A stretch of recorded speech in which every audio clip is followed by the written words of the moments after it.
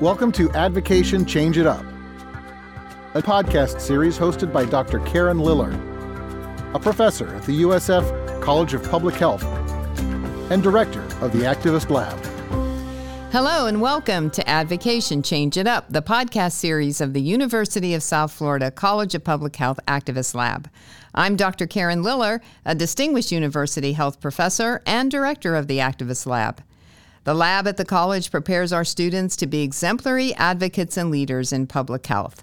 And if you just Google us at our website, you'll see all the educational programs we do.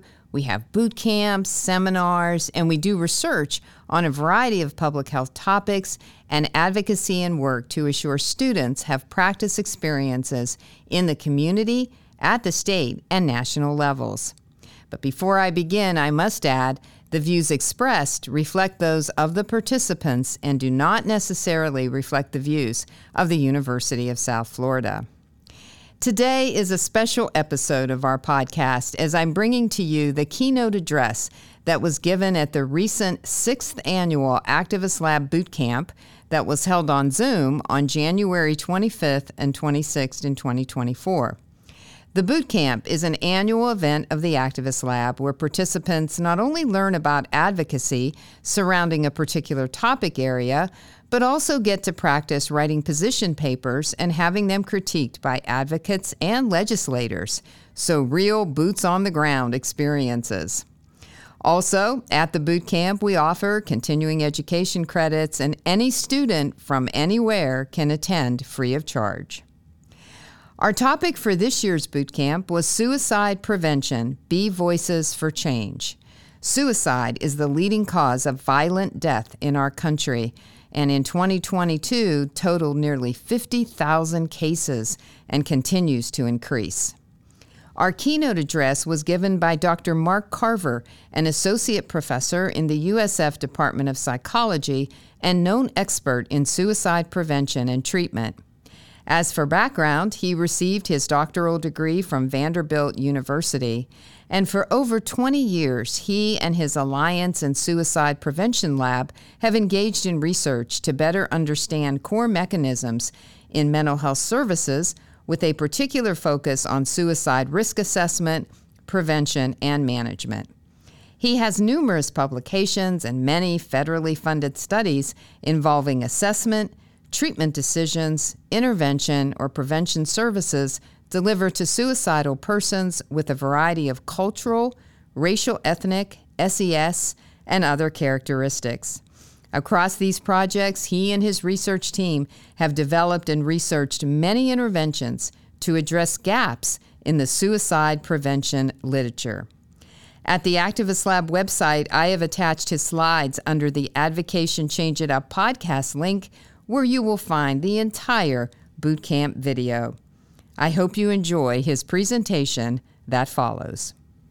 All right, thank you again for that kind introduction, and thank you all for coming and giving me this opportunity to talk to you about suicide prevention. So over the next 45 minutes, I'd like to briefly provide you with a little example on why there's a need for suicide prevention and suicide prevention research, and talk about some of the ways that suicidologists have attempted to intervene with at-risk individuals. Honestly, anyone who knows me knows I could talk on this topic all day. I will promise I'll try to stay on topic and focused and try to stay within the 45 minutes I'm supposed to. And if you're lucky, hopefully I'll inspire some of you on what you can do to make advances in the field of suicide prevention. I want to start by giving you an example. This example is meant to emphasize the need for evidence-based trainings in the field of suicide prevention. Unfortunately, I'm going to be mixing in parts of some true stories. So a 15-year-old teen, let's call her Nicole, is feeling pretty miserable, and she's been feeling like this for quite a while. She feels pretty negative about herself and about her ability to do anything. She's embarrassed about her difficulties, so she tries to keep it to herself. Thus, she limits how much she does and how much she interacts with others. Because she doesn't cause problems for others, nobody such as her teachers really notices her. Recently, her grades dropped, and she started to withdraw even more from her typical hobbies and activities and from the few friends that she has. Her parents think something might be wrong, but they're just not sure, and they don't know how to approach Nicole about it. One of her friends was concerned about Nicole not getting together at all recently, so she actually texted Nicole, Nicole responded, "Nothing really matters because her life just can't get better."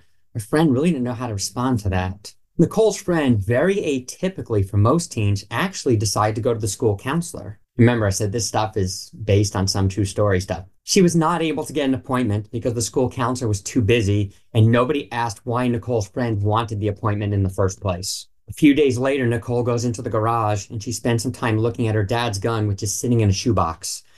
She then decided to go inside and she took a bunch of over-the-counter painkillers. Her parents found her throwing up, and they took her to the emergency room. At the ER, she was examined and treated for her physical symptoms. However, she was not given any mental health screening measures and was only barely asked about anything having to do with her mental health. Given lack of any rapport and fears of mental health stigma, Nicole did not reveal why the medication overdose happened, as she basically said it was an accident. Nonetheless, the ER staff did suggest to the parents that they consider taking her for a mental health evaluation. However, no referrals were given or made, and the parents didn't know how to find mental health services. Upon leaving the ER, there was no follow-up from any ER staff. So, in the time that we have together now, I want to discuss information with you that's quite important relative to the example that I just gave you. I imagine you all have some interest in this topic of this talk today, since you're here. But in particular, we don't want to see a chain of events as I've described in the example of Nicole. So I want us to think about this example of Nicole because it's pretty obvious now, but clearly the parents, school personnel, friends, they didn't realize Nicole was at risk for suicide. And any concerns anyone had, they didn't know what to do about it. It's concerning Nicole had and continues to have access to lethal means. Further, she had the opportunity to enter into the mental health service system, but in several places, the system didn't have procedures in place to identify and help her. Clearly, the people who encountered her did not have adequate training, and there was not follow-up to get Nicole actually into the presence of a trained mental health professional. Unfortunately, this is not particularly atypical, and we should be very concerned given, as you probably know, suicide is one of the leading causes of death, and the rates are currently at the highest that they've ever been. Notably, the prevalence of suicide attempts is even higher, with rates reported as high as approximately 10% for adolescent suicide attempts. A recent international meta-analysis found lifetime rates of suicidal ideation can be between 15 to 25%. There are a number of reasons why we have these type of statistics about suicide. A number of studies have shown us that suicidal individuals often don't know that their symptoms represent mental health problems and are reluctant to disclose suicidal thinking to others and are among the least likely to seek help from others, including from mental health professionals. In fact, they often engage in help negation, in which they avoid friends, family, or professionals who might help them as they feel disconnected, believe others won't care, and they put a burden on them. Even in the presence of a health professional, many individuals do not report their suicidal ideation due to feelings of embarrassment, shame, stigma, fears of rejection, and concern and trust issues about if they can be helped and about being hospitalized. Studies have shown that others, such as parents, are often quite unaware of the suicidal thinking of family members and feel helpless when they learn about suicide risk. In addition, studies also have shown that teachers have very low ability without training to know how to recognize suicide risk factors. They have no idea how to respond to suicidal individuals. Youth, if they're willing to talk to someone, will most likely talk to their peers. Parents are the adults that they're most likely to talk to. However, these peers and parents, they don't recognize suicide warning signs. They're not comfortable having these conversations. They're also reluctant and unsure how to talk to or make a referral about a youth who's exhibiting possible suicide risk. Unfortunately, healthcare providers also often don't identify at-risk individuals. Health and even mental health professionals often have insufficient knowledge, skills, or training about how to identify, assess, and manage risk. They often carry many myths and negative attitudes about suicidal individuals, and they're not comfortable with asking about suicide, or they're not comfortable or feel they don't have time for following up on identified suicide risk. Unfortunately, this includes the mental health professionals who are often the people that suicidal individuals are referred to. So this should worry us all, given that nearly half of all adults who die by suicide have been found to have seen a healthcare provider in the month prior. In addition, surveys of clinicians have found that nearly all clinicians will come in contact with a suicidal client at some point in their career, and almost 1 of every 3 clinicians will have a client die by suicide. Even when health or mental health professionals identify someone as being at risk for suicide, the attempts to intervene all too often are ineffective and even potentially harmful practices. Concerningly, a large percentage of clinicians either use or believe that having a client sign a no suicide contract is adequate, when in fact, these simplistic agreements to have clients agree not to kill themselves have been found to give clinicians a false sense of security and even increase suicide risk because they don't actually do anything to help a client get through a crisis. In addition, another common response to hearing about suicide risk is brief hospitalization, which is followed by low post-discharge mental health service use. This is very concerning since post-discharge lack of services is a significant predictor of increased suicide risk. Just so you know, more than 2/3 of persons with suicidal thoughts do not receive mental health services. Some of this is that referred individuals do not follow through on referrals for treatment, as many don't know how to navigate the complex system of care. They don't know how to attain services, and even if given a referral, they're uncertain as what will these services provide me anyway? Even if they attend a referral, they frequently drop out of treatment early. On top of all of these post-referral barriers, the system typically doesn't provide any support to individuals or help them with communication with where they were referred. Once a referral is made, to make sure the individual goes to the referral, stays in treatment, like it would be really important to do that, but it doesn't happen right the way things are right now. So given what I've told you so far, it probably is not too surprising that we have the current statistics about suicide risk. However, fortunately, you're probably going to be overwhelmed by this slide. There have been a number of efforts, including by my lab, to identify and study areas in which one can intervene to reduce or even prevent suicide risk. This will be much of what I plan soon to be sharing with you all. For those who know me, no surprise, we're pretty firm believers in my lab that research should be model-driven. So to be honest, there's probably many different prevention models that I probably could pull up and show you. However, to guide my review with you all today, I'm showing you my own model since, one, I was involved in making it, and thus I already have a slide. I plan to briefly review many of these different areas in the model, but I definitely don't have time to cover all of them. I'll try to cover as many as I can in the time that I have. But this kind of gives you an overview of kind of some of the different things that exist out there in the field, and that we also do in the lab. That's the AIM numbers that you see there. You can see why my students feel like, oh, we have too many projects in the lab. Okay, so one of the most popular suicide prevention strategies is gatekeeper training. QPR, Cognito, Safe Talk, Response, Living Works Assist Program, I Care are all examples. These are all about training a variety of individuals, teachers, coworkers, peers, parents, to recognize suicide risk, to make appropriate referrals. This prevention method is meant to deal with the problem of unidentified individuals at risk for suicide. They generally all have an emphasis on psychoeducation. Trainees learn about recent suicide statistics, how to recognize warning signs and risk factors. In other words, how to ask and talk about suicide risk and how to be aware of community resources and make referrals to others. Trainings can take place in as little as 1 hour, but can take up to 3 hours. And depends really whether the training is purely lecture-based or if it allows time for discussion and role play, which will be something I'll come back to a little bit. Looking at publications and reviews, over the last couple of decades, we basically learned that following gatekeeper training, we see large and fairly sustained increases in suicide prevention knowledge. We also see lasting improvement in trainees' beliefs that they can use suicide prevention skills. However, while suicide prevention training improves attitudes about trying to help suicidal individuals, these attitude changes have not been found to persist over time. Most concerning, however, is that actual engagement in suicide prevention behaviors does not appear to change on average from participation in these suicide gatekeeper trainings. In addition, most of these gatekeeper trainings are not actually directed at some of the people who know the at-risk person the best. They're not directed at their family members. Unfortunately, there are few consumer-informed, family-focused suicide prevention training programs. Out of these, most programs focus on psychoeducation, typically only on single topics such as positive family functioning, psychological health, maintaining youth safety. Some of these training approaches do go beyond psychoeducation and actually include training on various skills such as conflict resolution, improving family communication, incorporating behavioral contingencies. Some of these approaches also utilize interactive discussions and role plays to help ensure learning of skills. Some family prevention approaches have a similar purpose to what I've actually previously just mentioned. That is, they train family members to be gatekeepers. However, some family approaches go beyond this and teach family members behaviors to actually reduce youth risk, to decrease stress and increase a sense of feeling supported. While there are some single training family approaches, a lot of time family involvement in suicide prevention is delivered as part of ongoing therapy. For the moment, if we just focus on the non-therapy suicide prevention with the explicit purpose of working with family members, there's not a lot out there. There's evidence for family trainings focused on lethal means restriction. That is, these programs have been found to successfully train family members to reduce access to highly lethal suicide methods. The skills-based Parents Care program has some pretty promising findings. Parents really like the training, and post-training, they report feeling more hopeful and less frustrated. And at 2-month follow-up, Parents reported using rather high rates of active listening and being supportive with at-risk family members. However, if we look at gatekeeper trainings that explicitly train parents, and there's not many, and they haven't been developed for parents, the results are not as promising.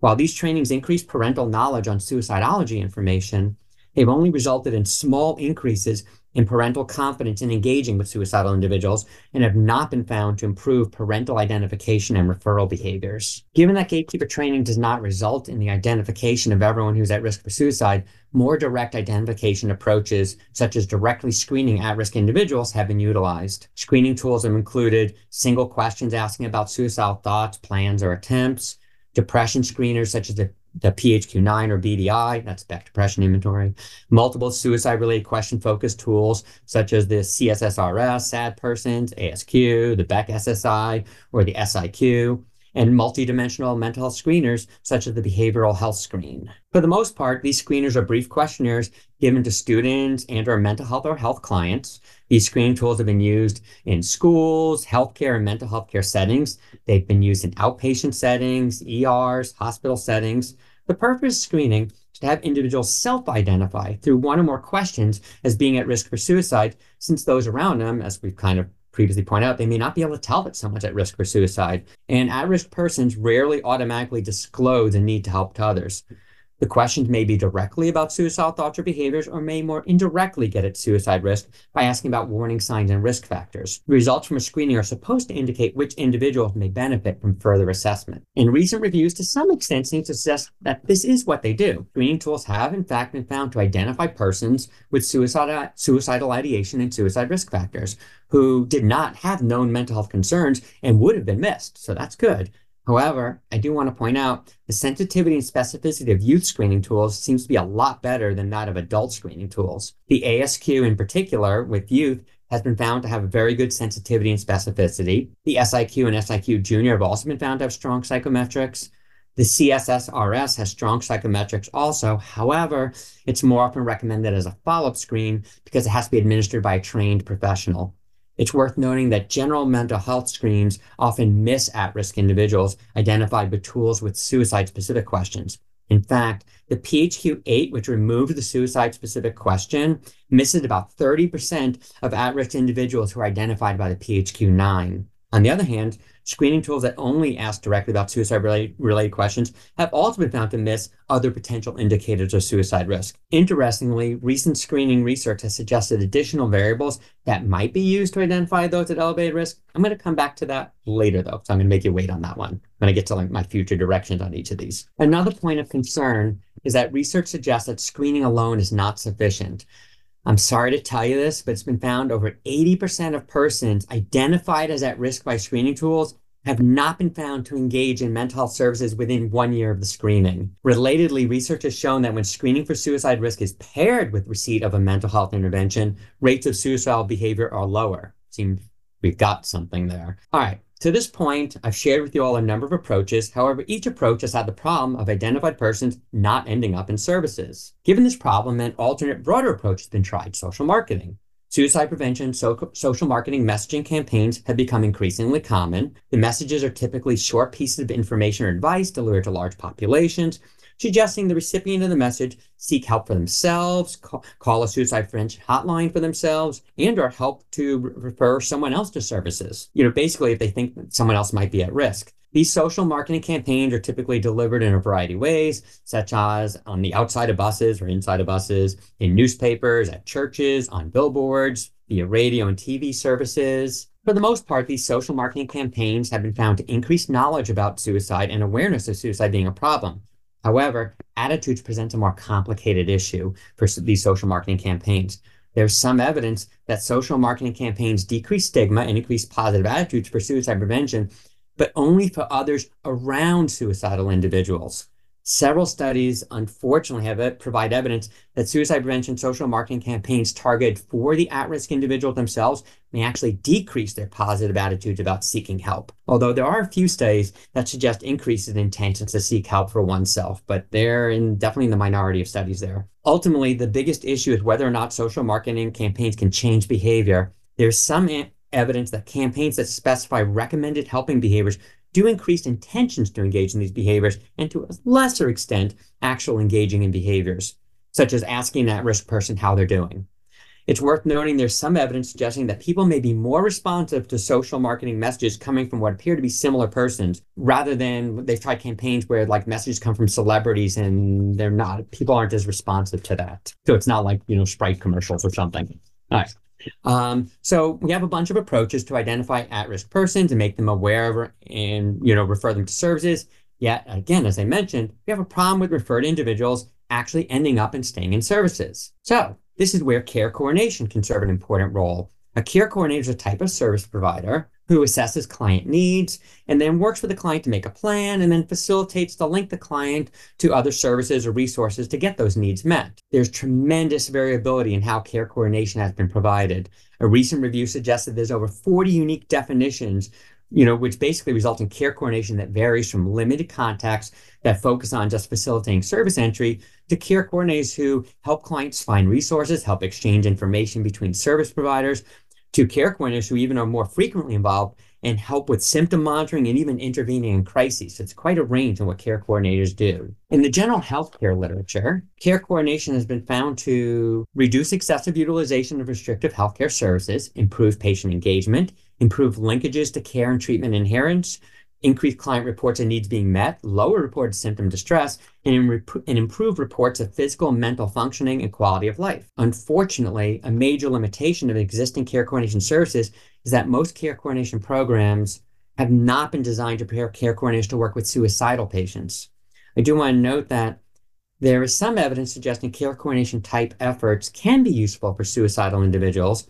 A small number of care coordination models with features such as using safety planning, strengths-based emphasis, regular meetings between the care coordinator and client, emphasis on the care coordinator providing support to clients and the providers they're working with, have been found to have at-risk clients who stay connected to services, utilize less emergency department care, have reduced suicidal ideation. While these results are promising, these select few approaches have not been replicated beyond their initial target samples, are not representative of typical care coordination, which has been criticized as being inadequately patient-centered. So, all right, so I've kind of got you there, but I'm going to keep moving us along. So let's say given some form of identification and some process that results in successful referral to a mental health professional, now we have another problem. We have mental health professionals who lack the knowledge, skills, and positive attitudes to carefully assess and work with suicidal clients. Fortunately, there are a number of available trainings, AMSR, CAMS, RRSR, QPRT. These all place an emphasis on a workshop-style format. So basically, during the trainings, clinicians learn how to assess for and organize the overwhelming number of risk and protective factors. And there's a lot. I could fill this whole slide with what's been identified in the literature.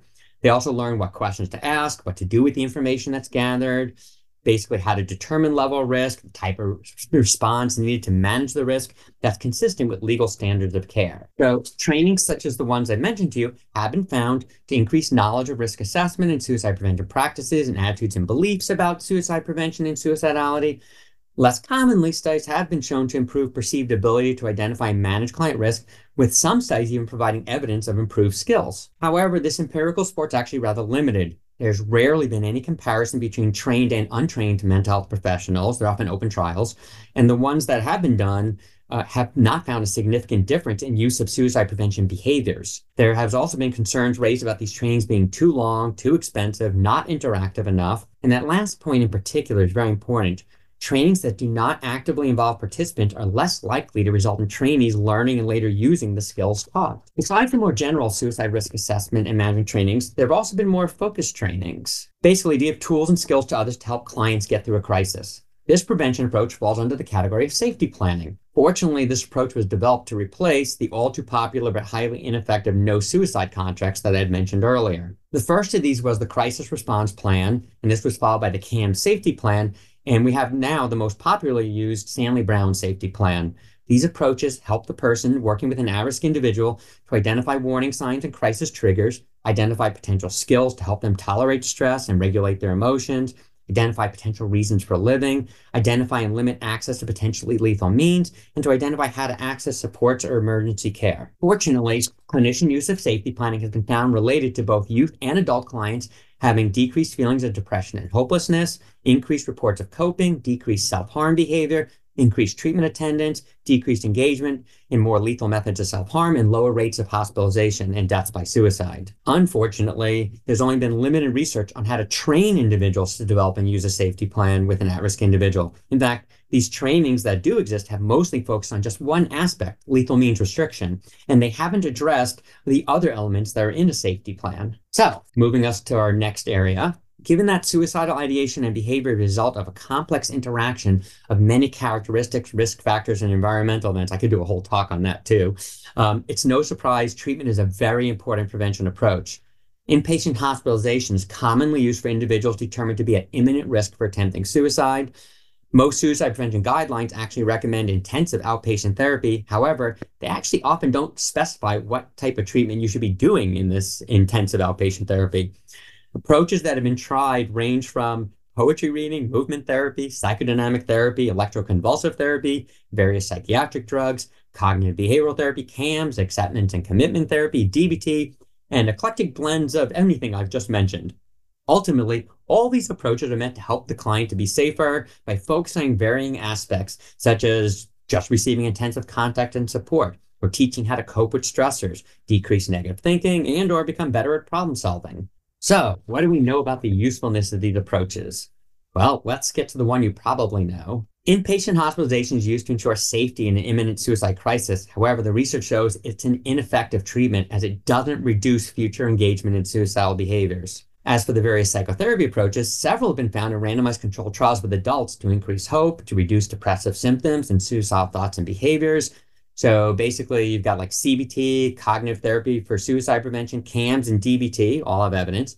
For youth, DBT appears to be the most effective treatment approach. However, while this all sounds pretty good, I do need to let you know that many studies have not found a difference between these treatments when they're compared to a comparison treatment. And meta-analyses, when they've looked at the overall effect sizes, it's actually pretty small. So to this point, I've shared with you a number of different suicide prevention approaches. It's a bit of a whirlwind, I know. I'm trying to get through a lot. However, the existence of potentially evidence-based suicide prevention approaches does not mean suicide prevention will actually be implemented. There's issues such as lack of organizational support, poor organizational climate have been found to be barriers to implementing suicide prevention programming. Organizations with these issues don't dedicate enough time for things like training or resources to support suicide prevention programming. They don't encourage or support their employees to learn suicide prevention behaviors. So, given this overarching problem, systemic organizational suicide prevention approaches have been developed. Initially, they tended to be organization-specific initiatives without much theoretical or empirical guidance. However, in 2012, the Zero Suicide Framework was created to provide evidence-informed elements in which to enact system-wide changes. The Zero Suicide Framework is a rather comprehensive approach to working with large systems and organizations to get them to change their organizational climate relative to suicide prevention. It involves engaging organizational leadership with persons with lived experiences to create and support a safety-oriented organizational culture.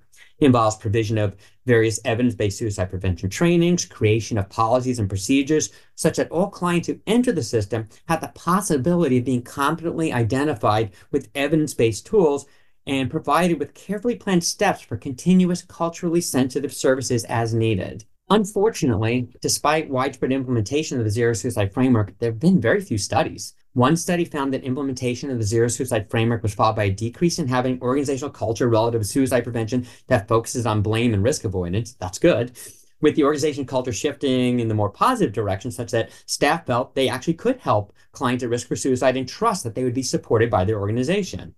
There were also two studies that found when more elements of zero suicide are implemented in a service system, it was associated with lower system-wide rates of suicide attempts, fewer repeat suicide attempts by the same person, and fewer deaths by suicide. Again, some good positive information there, just not a lot. On the other hand, research has identified a number of difficulties when zero suicide has been implemented. Implementers in particular have struggled with implementing lethal means reduction procedures, incorporating safety planning, connecting with community support resources, especially this has been a problem with emergency department staff, assessment of staff suicide prevention skills, tracking suicide-related data, and collaborating with persons with lived experiences. In general, implementers often have to overcome initial provider skepticism about the approach. Provider dissatisfaction with being asked to use new tools or standards. Sorry, but people don't like to change. I know we think about that with our clients, but we also are often reluctant to change.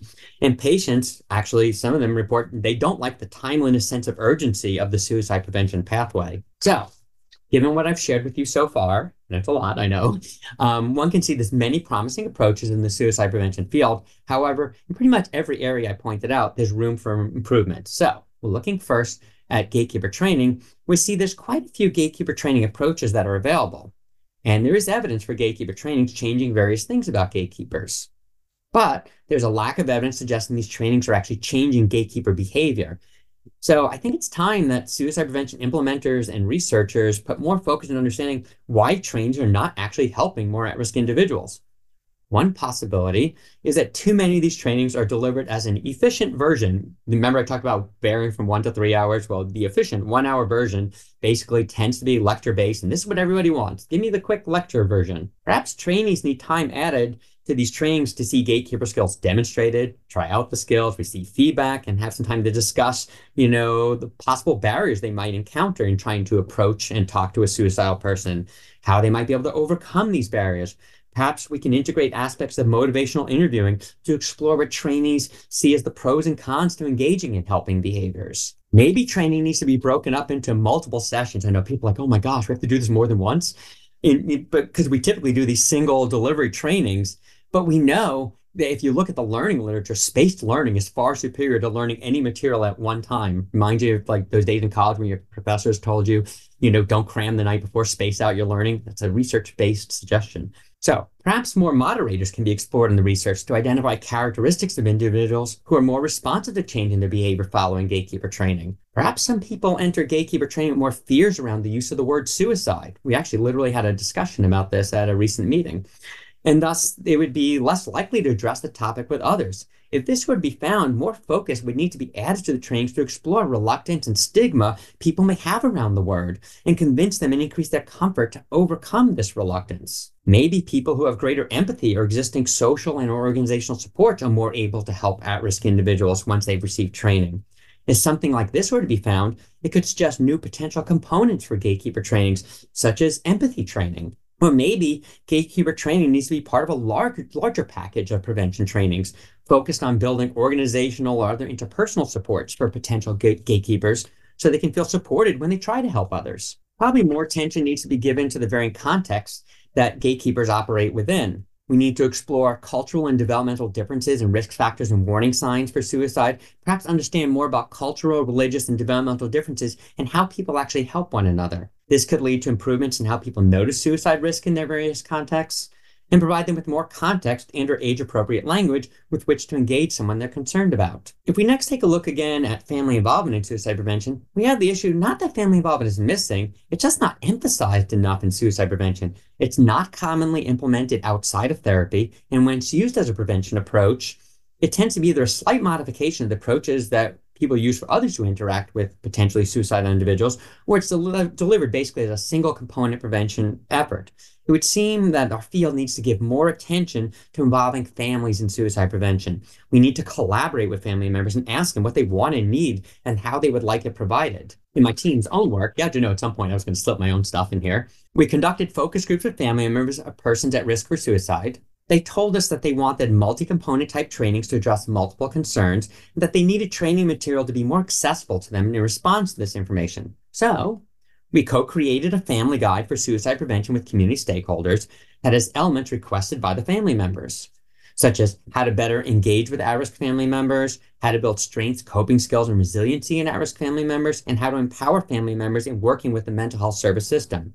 Once we created this and disseminated it, we got feedback from family members that some family members wanted a live family training to follow up reading the family guide, so they would have the opportunity to actually learn more about the skills being suggested, discuss them, try them out, and receive feedback on their attempts to use the skills. In particular, family members wanted to practice how to validate feelings and emotions, how to directly ask about suicide, how to use various communication strategies and tactics for engaging in conversations that focus on seeking help and using community supports. Just so you know, our early research on the family guide and the family training has provided some promising evidence for improving family member knowledge, effective attitudes, perceived behavioral control, perception of social norms, and intentions to use these skills. So you may recall when I reviewed the screening literature, I pointed out that standard screening tools were missing many at-risk individuals. I mentioned that new variations of screening were providing interesting findings. So, for example, it's been found individuals with critical parents, violence and arguing in the home, and no close supports have higher suicide risk. So perhaps maybe we need to rethink our suicide screening over focusing on just asking suicide-related questions, especially when you consider that there are individuals who are reluctant to disclose this information about suicidal thinking or behaviors, even on screening tools. We know screening tools people are more likely to respond to than if you ask them out loud, but there are people who are reluctant even on screening tools to respond. So we need to think more about assessing profiles of risk factors and warning signs, such as the earlier mentioned family variables, or lack of social connectedness, use of maladaptive coping strategies such as substance use, not meeting academic expectations, or being a victim of bullying or discrimination. These are questions people have been found to be more likely to respond to that may indicate need for further attention. In fact, keep in mind, Black youth who have been found to later make a suicide attempt have been found to not mark suicidal thoughts on screening measures. So when it comes to use of screening tools, this clearly points out that we have to learn more about cultural differences in how people respond to screening tools, and likely cultural differences in risk factors, warning signs, and protective factors. And this is an area that I'm currently working with several collaborators who are actually in this meeting right now. Given what I've shared with you earlier about most current suicide prevention social marketing campaigns having little empirical support for their effectiveness, it seems our field needs to move beyond the ways we've been doing suicide prevention social marketing. Most of these campaigns are put together by well-intentioned individuals and organizations who are really trying their best to reach out and help others. While they're well-intentioned, they don't necessarily know what at-risk persons and potential helpers want or need. The way to address this barrier would be to learn from for-profit marketing companies. It's hard to believe that we can learn from McDonald's, but I think we can. Okay, let's look at how they market their products. They basically have too much money at stake to try to guess what consumers will respond to. So they go and ask the consumers. Don't you remember ever being approached in the mall by someone? They kind of pull you in and they have you like test out, like, how does this taste? How does that taste? We need to do the same thing. Our social marketing campaigns need to be informed by our target audiences. I believe these campaigns need to be developed based on input from our target audience. This can be from focus groups, follow-up interviews, surveys, and of course, be included as part of our message creation teams. Let's not think we can just do this ourselves. Let's do it with them. We actually are currently doing this on one of our current projects. So far, we've conducted 15 focus groups recently. Some of the advice has been to include words of encouragement in social marketing campaigns, to include the sharing of real stories and lived experiences, to think more about trying to elicit and even name feelings such as you are loved, to come up with concise but memorable slogans, avoid too much mental health jargon. I often refer to it as psychobabble. I don't know if you have a term like public health babble. Avoid overused phrases. And while action messages are more successful, we are warned, be careful. Don't impose responsibility or suggest someone has to be a savior. Instead, use messages such as, you don't have to be perfect to provide help. Feedback has gone beyond just word choice, but even includes elements such as use bright colors and graphics, use images depicting culture and gender diversity. Also, it's suggested that social marketing campaigns need to modernize more and share messages via social media, websites, and YouTube. I know it's going so fast, but I'm going to get us through here. Okay, as you may recall, when I was reviewing the care coordination literature, I pointed out that there were few programs that addressed preparing the care coordinators to work with suicidal individuals. In my experiences working with real-world care coordinators, it's extremely rare to find adequately prepared care coordinators for our target population. While there's potential in the literature, most of the care coordination programs out there have too minimal of contact with clients. They don't put enough emphasis on the important skills of client engagement and how to work with suicidal clients. In addition, the care coordination programs may exist. However, there's only 3 studies I was able to find that actually train care coordinators. So we have these things and then we just assume they're going to absorb it somehow. So to address this gap in care for suicidal individuals, here we go again. We developed our own training. This training was developed utilizing prior care coordination research literature, prior experiences, focus groups, various theories on health service utilization, such as the quality model of mental health services, the behavioral model of health service use, the trans-theoretical model of change, Milner-Rollnick's theory of motivation, self-determination theory, and Carver et al.'s common factors model. Yeah, that'd be me. The training was developed and has a special emphasis on the need for care coordinators to be the safety net. We teach them how to utilize a suicide risk triage form to make sure they assess suicide warning signs, risk factors, and protective factors, They learn our suicide risk detection pathway, which has stages of screening with follow-up suicide risk assessment. And they learn to utilize safety planning and lethal means restriction. They're taught to assess and address identified client needs, assess client coping skills and strengths, and encourage their use or provide them education on supplemental skills if they need those. And finally, no surprise to anyone who knows my other major line of research, is we have an entire training module on how to build a therapeutic alliance with these clients. To this point, we've implemented our training to many different types of care coordinators in different settings with different populations all throughout Florida. We also currently have an NIMH grant that's focused on adapting, implementing, and testing our care coordination intervention specifically to benefit at-risk Black youth. We believe cultural adaptation of care coordination efforts is really lacking in our field. Honestly, I could probably make that statement about pretty much every prevention area that I've just mentioned. I don't want to have all my future directions just focused on everything we're doing in my lab, so I'll give you some other stuff. I want to point out another possible direction relative to care coordination. Technology has really taken off in the last 10 years. We really see this in the medical field, not as much in the mental health field.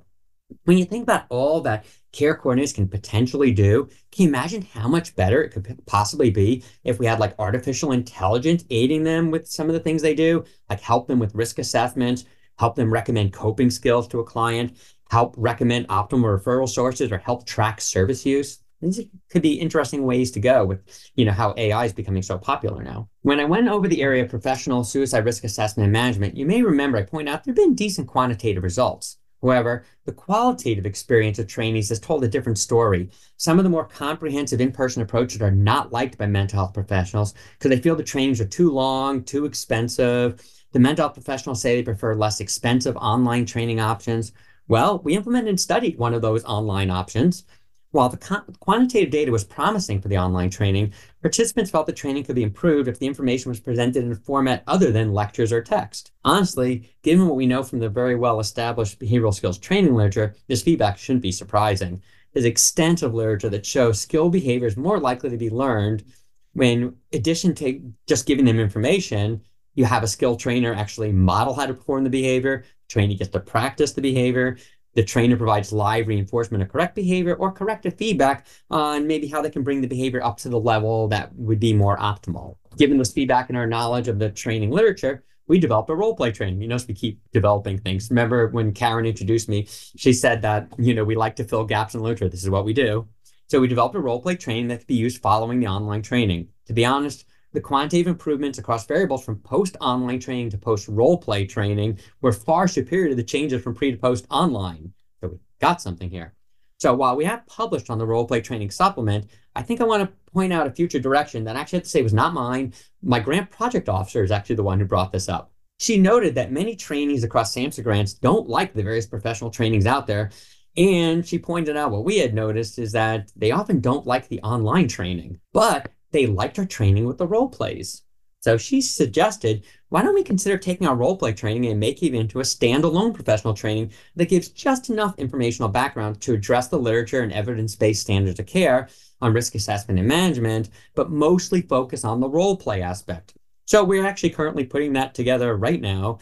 But keeping in mind some of the other things that I've talked about, we do need to make sure that we're not skipping too much stuff at the beginning and that we're giving enough information to try to overcome clinician reluctance and negative beliefs about using the skills taught. Remember, as we've kind of mentioned before, we need to motivate clinicians to actually change the behaviors. Because again, just like our clients, clients don't change if they're not motivated to change. Well, you know what? Clinicians are the same way. If you don't motivate them, they're not changing either. Much like the prior area that I discussed, qualitative data relative to the use of existing safety planning tools revealed several challenges with the current tools. In times of distress, when clinicians and clients are trying to work together, put together a safety plan, the clients have difficulty concentrating, which makes sense. And this, of course, makes it more difficult for the clinicians trying to help them to identify the components of the safety plan, such as coming up with coping skills options, which are a really important part of a safety plan. So given this, once again, my team developed a new tool called the Wellness Toolbox. We attempted to add new components to the classic safety plan to try to enhance ease of use. Our new safety planning tool provides multiple options to select for each category of the plan. It also includes a client-generated statement to remind clients that crisis is temporary. They can use this to quickly remind themselves in the moment that their crisis will resolve, which can help generate hope. Instead of just identifying supports, the plan includes asking, okay, with these identified supports, what do you want to get from these supports? Do you want listening? Do you want help with problem solving? And given the research suggests that clinicians don't know how to safety plan and there's limited trainings on this, we also developed a safety planning training. Our preliminary research findings have demonstrated significant improvement in provider knowledge of safety planning components, attitudes towards safety planning, emotions towards suicidal clients, perceived capability, reduced perceived barriers and risks to safety planning, and improved intentions to engage in safety planning. While we're pleased to have made these new additions to their safety planning, there's more work to be done. There's a need to make these safety plans more accessible to clients. The field needs to develop new versions of these tools, utilize technology such as phone apps. In addition, there's a surprising lack of consideration of culture in the safety planning literature. More work needs to be done to understand what types of cultural adaptations can be made to make these tools more appealing and accessible to diverse populations. The field should also consider the importance of training the clinicians who work with diverse populations how to safety plan with clients in a culturally competent manner. Finally, while preliminary research does suggest that safety planning is beneficial, more work is needed to understand what are the mechanisms behind the usefulness of safety planning. If we understand the mechanisms, this could lead to better knowledge on how we can improve our existing safety planning tools and how clients are actually taught to use them. I'm almost through. Okay. While it's good that there are a handful of treatment approaches out there for working with suicidal clients, it's concerning these treatments don't have larger effect sizes for such a serious problem. This means that there's a lot of room for improvement in our existing treatments for suicidal individuals. While these approaches are fairly good at reducing the risk of repeat suicide attempts, clients in these treatments all too frequently still have suicidal ideation. They have elevated depressive symptoms. So we need more and better research to understand what are the mechanisms of successful treatment, what are the moderators, who appears to respond better, who appears to be having more difficulty in these treatments. This type of research can generate ideas on how to improve our treatments or maybe how we might need to vary our treatments depending on the needs of our suicidal individuals. Because I don't know how much many of you worked with suicidal clients. They are very different from one another. So should we really be delivering the same treatment to every single one of them? So I also personally think our clinicians need more guidance on how to motivate suicidal clients, given research shows they often enter treatment as among the least motivated type of clients. And we need to teach therapists how to form stronger therapeutic alliances with suicidal clients, because the research also shows that suicidal clients are among the most difficult to engage and to keep engaged in treatment. In addition, I think too much of the treatment delivery to suicidal individuals is too similar to how treatment is generally delivered for all problems. In the mental health field, I believe there's an overemphasis on working with just an identified individual with an identified problem. Given the complexity of suicide risk and the importance of the individual's interactions with those in their social environment, I believe more attention needs to be given to approaches that add family components, or we need to consider, testing or adding additional social environment components to our existing treatments. They're just not individual silos in their lives. So just so you know, there is some nice preliminary evidence for adding family components or system theory principles to both CBT and DBT, but none of this research has been done yet with adult clients. And I believe adults also exist as part of families and their communities, etc. So to this point, when it comes to preventing suicide, I've pointed out a number of potential directions relative to specific types of prevention activities. What I'd like to end with are suggestions for systems level change, which has the potential to assist the delivery of every other prevention component that I've mentioned. As I mentioned earlier, the Zero Suicide Initiative is a very promising approach to creating system level change in order to support suicide prevention programming. However, the research that's been done so far, albeit limited, suggests that implementation of zero suicide has run into numerous barriers. Given this, it would seem that the basic zero suicide system level intervention may not be enough. Fortunately, a number of organizations are attempting enhanced versions of zero suicide. For example, up in New York, they're attempting an enhanced version that incorporates site champions, has follow-up collaborative meetings after the initial zero suicide training in order to identify and problem-solve barriers and identify also what appears to be working well. In our own work here in Florida, we're trying something similar with follow-up technical assistance meetings after the initial trainings. Hopefully this will continue to get support for organizational buy-in, check that system level change is happening. In particular, we want to make sure that change isn't just changing the attitudes and behaviors of providers and supervisors, but actually trying to get change into the actual written policies and procedures to make it a more permanent change. We're also collecting data on what's covered in these technical assistance meetings. Hopefully in the years to come, we'll know more about what it takes to aid the implementation of suicide prevention efforts at the system level. Anyway, thank you for letting me share with you my somewhat quick review of suicide prevention and some ideas for future directions, maybe a bit influenced by the work of my team, the Alliance and Suicide Prevention Lab. Honestly, I couldn't do what I do without them. They are just an unbelievable group of individuals. I also really want to thank my collaborators at UCF, in particular, Dr. Kim Greglowitz and her lab. Hopefully, all the work that we're doing can play a role in saving lives. And I also want to acknowledge this work would not be possible without generous funding from NIMH and SAMHSA and without the help of many collaborators like all throughout Florida. So anyway, thank you very much.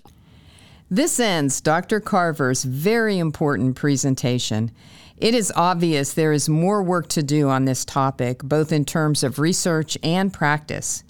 Interventions such as tested care coordination strategies most likely have an important role, as well as efforts such as zero suicide and training for professionals, gatekeepers, and families with better strategies to reach those at risk.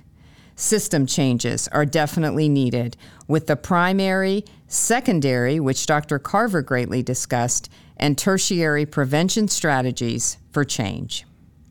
So on behalf of the USF College of Public Health Activist Lab, I thank you for joining me, and keep listening. We have more podcasts coming soon. As always, the Activist Lab would love to hear your feedback, so let us know how we did by emailing us at cophactivistlab@usf.edu. Also, we have a Donate Now button and a QR code on our website and would appreciate any support you could provide. So until next time, this is Dr. Karen Liller. Hey, remember, find your voice. Let's change it up for the better. Keep listening and join Advocation Change It Up. Tell your friends and family. We are on all media, Apple, Amazon, Spotify, and more. So thank you again, and hey, come see us soon in the Activist Lab.